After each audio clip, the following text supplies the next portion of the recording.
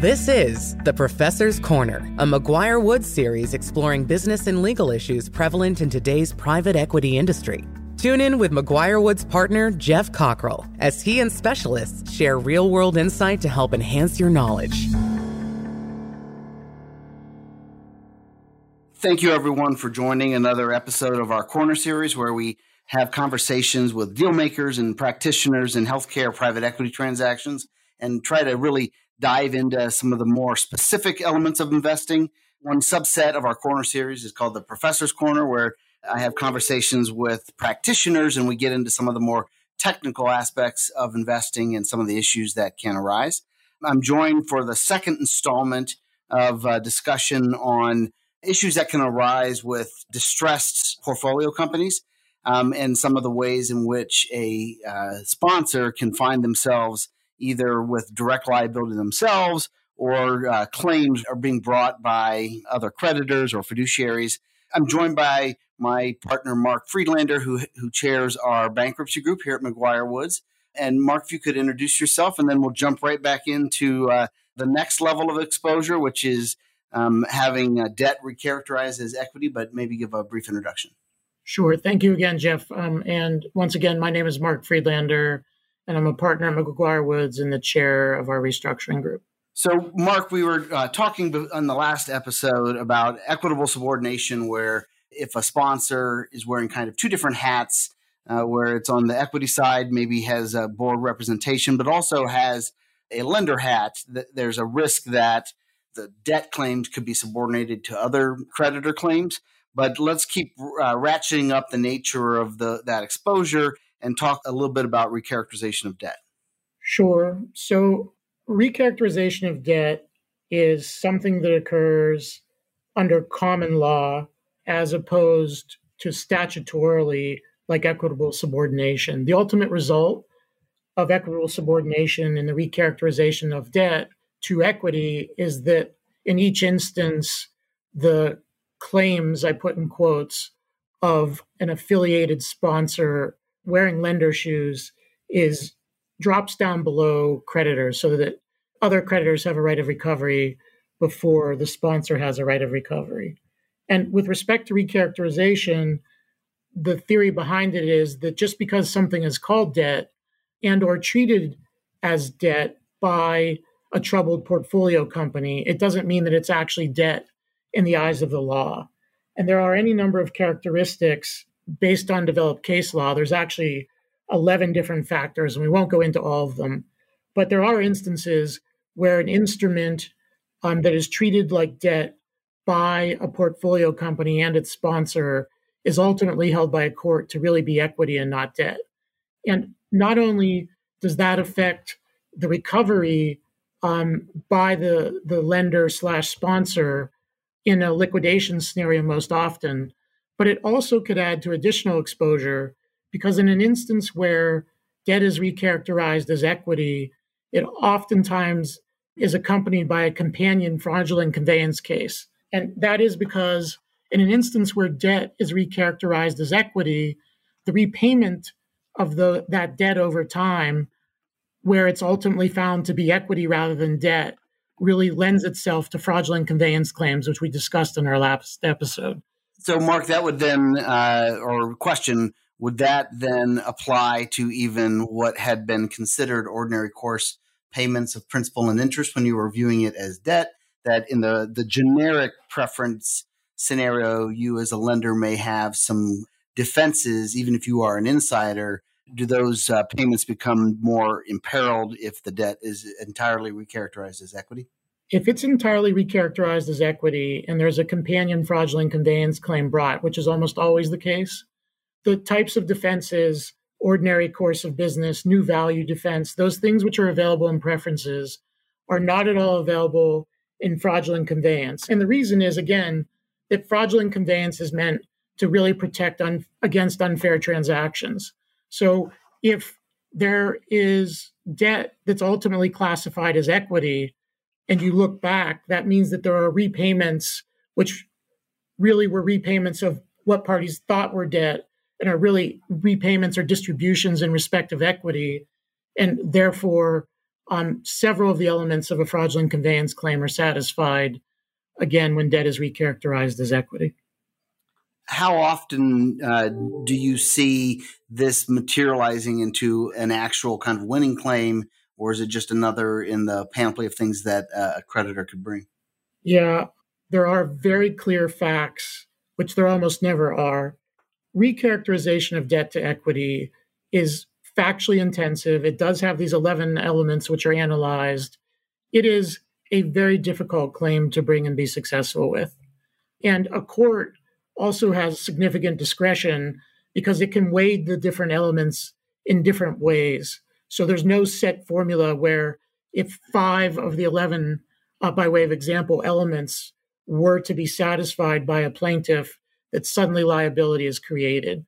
So a court can, for all intents and purposes, weigh these elements as it sees fit. And again, the factual analysis is quite detailed, and it's just not a claim that ordinarily is litigated to fruition where successful.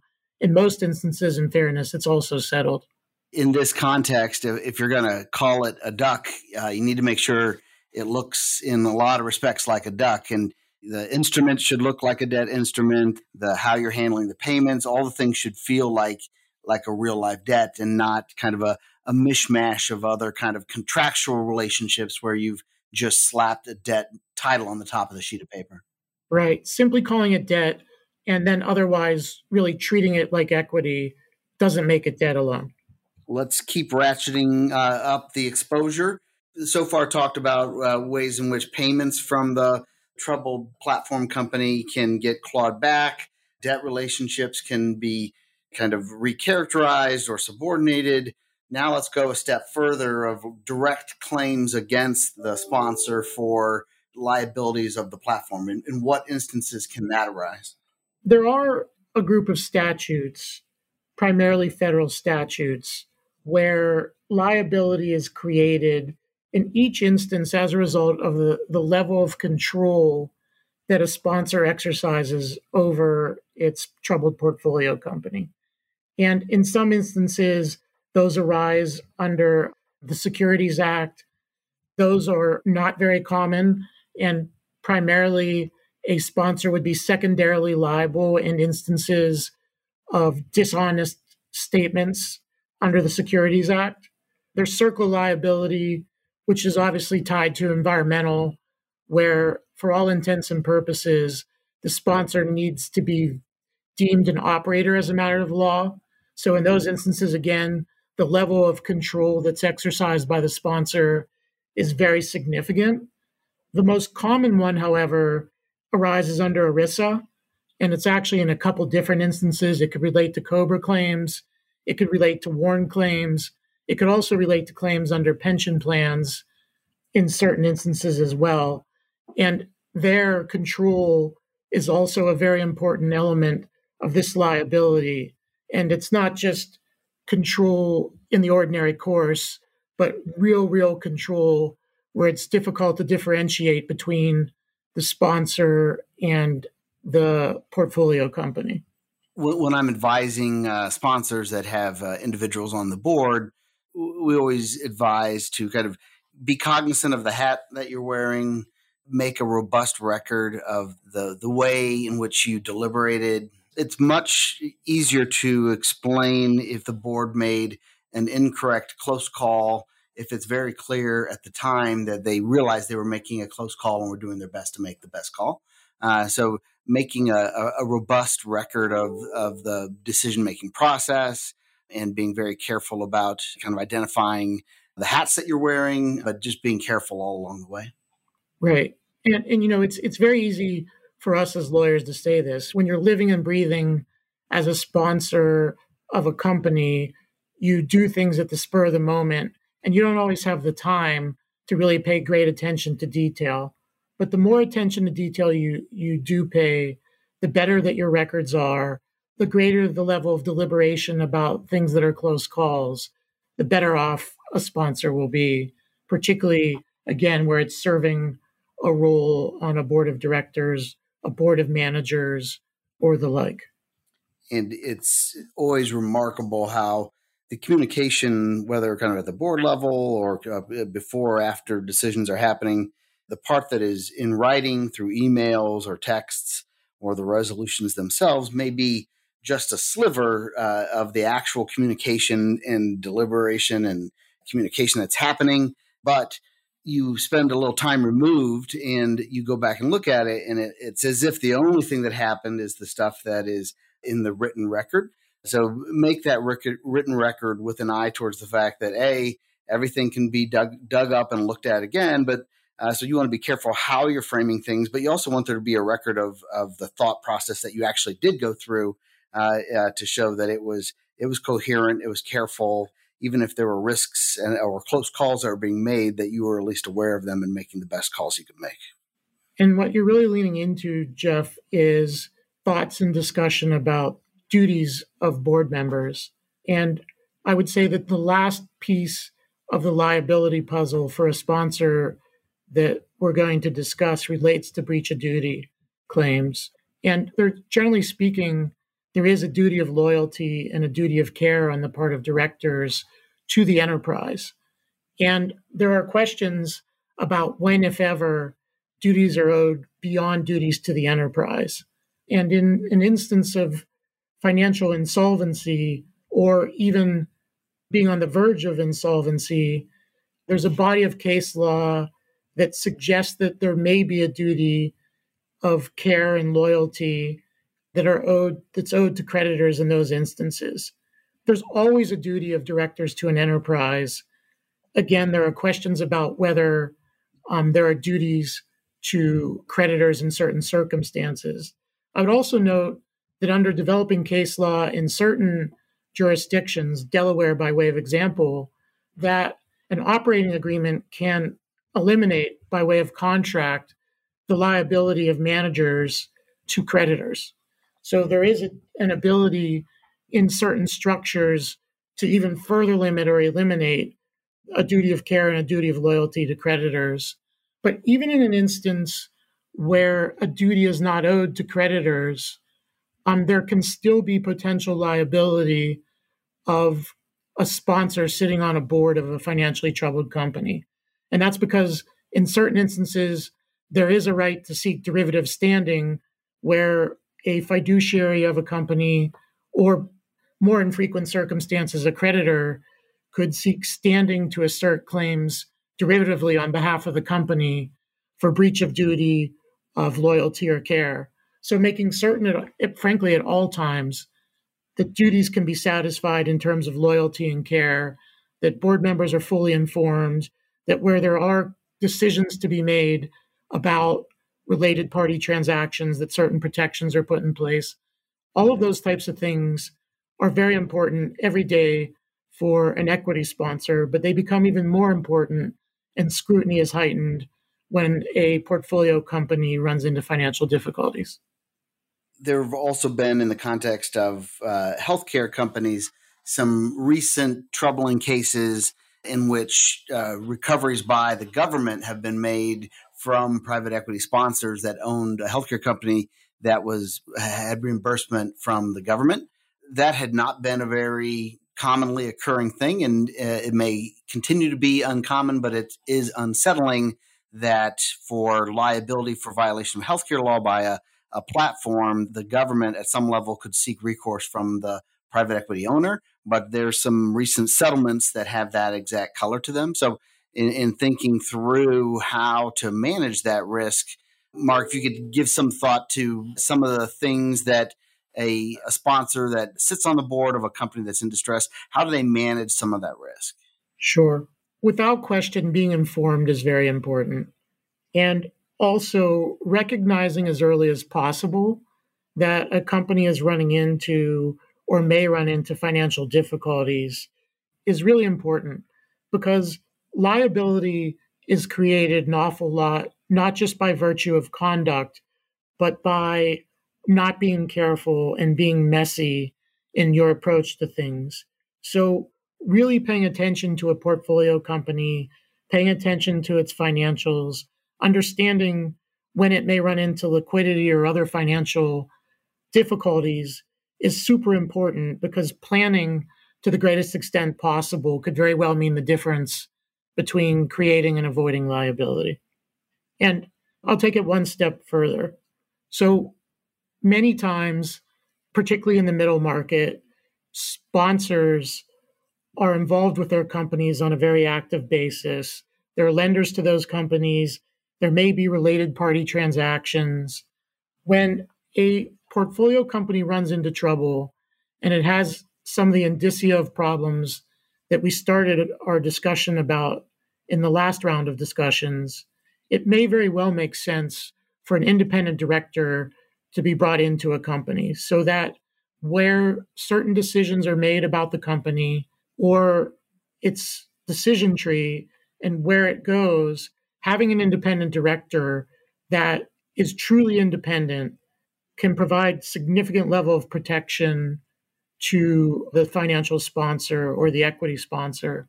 And taking it one step further, making certain that the financially troubled portfolio company likewise has its own independent set of advisors where a board can rely upon the advice of financial advisors and turnaround consultants and or lawyers is also a very important potential protection for a sponsor. And company can go from mild distress to severe distress to super severe distress in a hurry. So planning in advance for some of the later steps earlier in that process usually makes a ton of sense. Maybe, Mark, talk a little bit about often comes up the platform is maybe needing to do some restructuring, and they usually have complex cap tables. How should they think about value in the context of that? Because we've talked some about needing there to be kind of straight exchanges on any money going in and out or assets going in and out. How should they think about value in that context? Yeah, without question. And this is particularly true where there are related party transactions, but not always or exclusively.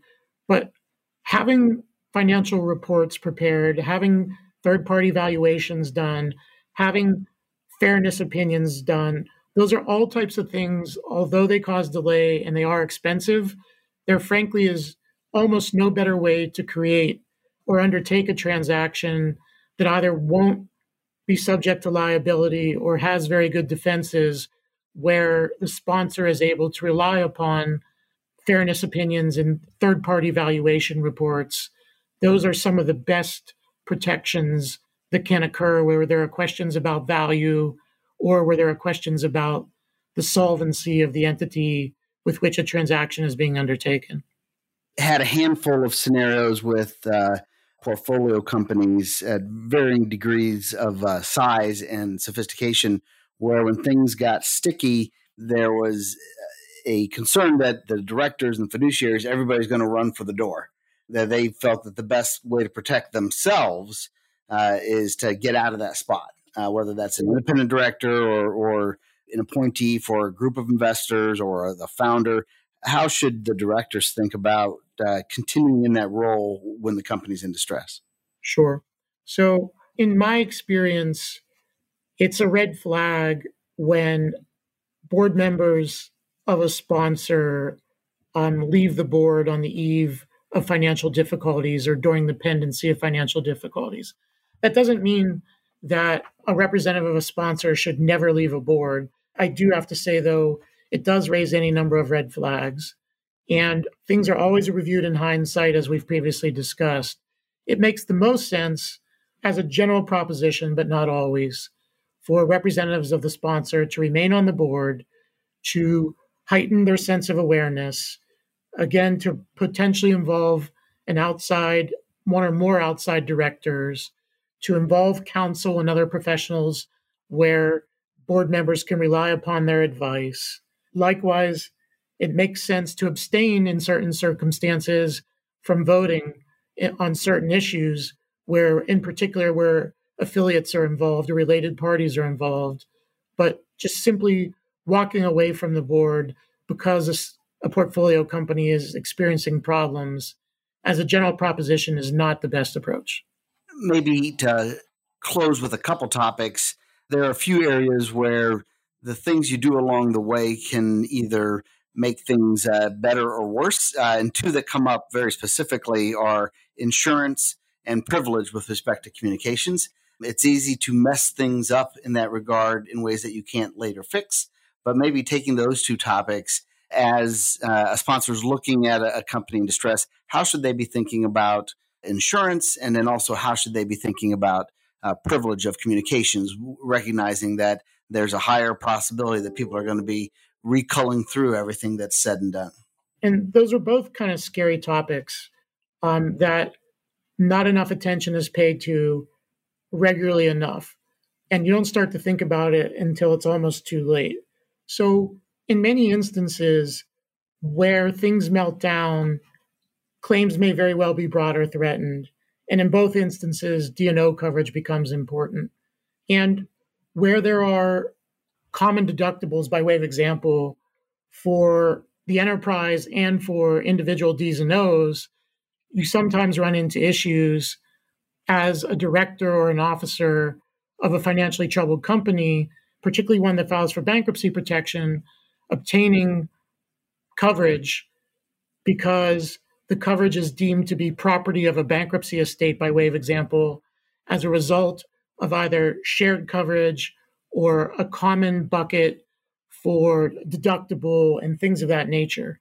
So working with a broker and analyzing the coverage and analyzing how the coverage works as early as possible is very important to assure that there are protections available for an officer or director who stays involved with a company that does have financial difficulties.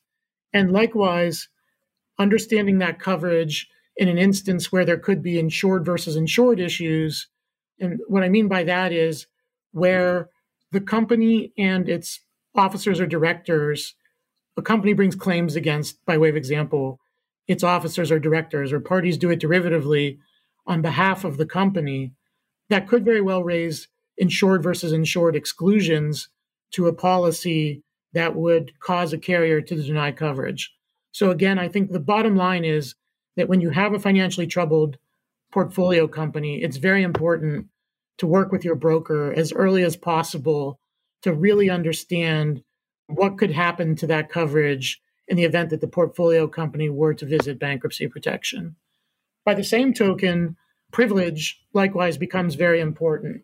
And in many instances, a financial sponsor and its portfolio company will share counsel. And in any number of circumstances, that would be perfectly fine.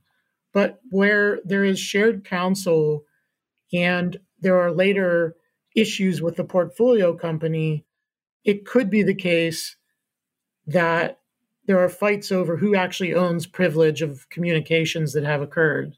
So it is important as early as possible when a portfolio company runs into financial distress to see to it again that there is a separation of counsel and that the portfolio company and the sponsor are each separately represented so that communications with one counsel or the other become very clearly delineated and there aren't issues about whom actually owns privilege, by way of example, with counsel.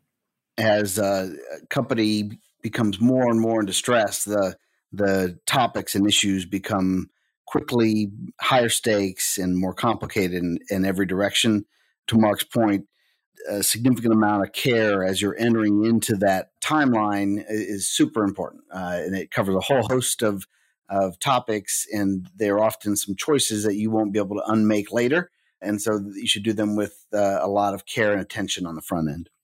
Without question. And I would just add, Jeff, that similarly speaking, planning is very important. An awful lot of liability, an awful lot of questions can be answered. There's a level of protection available to a sponsor when it recognizes problems early and is very cautious in its approach and prepares as much as possible for the potential problems that a portfolio company will face. And frankly, those preparations almost never occur too early. In a worst case scenario, there may be money that's unnecessarily spent on professionals to make sure that things are done properly. But that cost and that expense shies in comparison to the potential liability or even the cost of defense that's associated with things not being done in a proper manner and then later being reviewed and questioned in potentially significant manner. With that, Mark, I think we'll bring this episode to a close. Distress and bankruptcy and all the issues that come with it are not anyone's favorite topic, but when you're in the midst of it, a little bit of care and planning on the front end can go a long way. Mark, thanks for joining this episode, and thanks everyone else for joining. We'll see you all soon. Thank you. Thank you for joining us on this installment of the Professor's Corner. To learn more about today's discussion, please email host Jeff Cockrell at gcockrell@mcguirewoods.com. We look forward to hearing from you. This series was recorded and is being made available by McGuire Woods for informational purposes only. By accessing this series, you acknowledge that McGuire Woods makes no warranty, guarantee, or representation as to the accuracy or sufficiency of the information featured in this installment. The views, information, or opinions expressed are solely those of the individuals involved and do not necessarily reflect those of McGuire Woods. This series should not be used as a substitute for competent legal advice from a licensed professional attorney in your state, and should not be construed as an offer to make or consider any investment or course of action.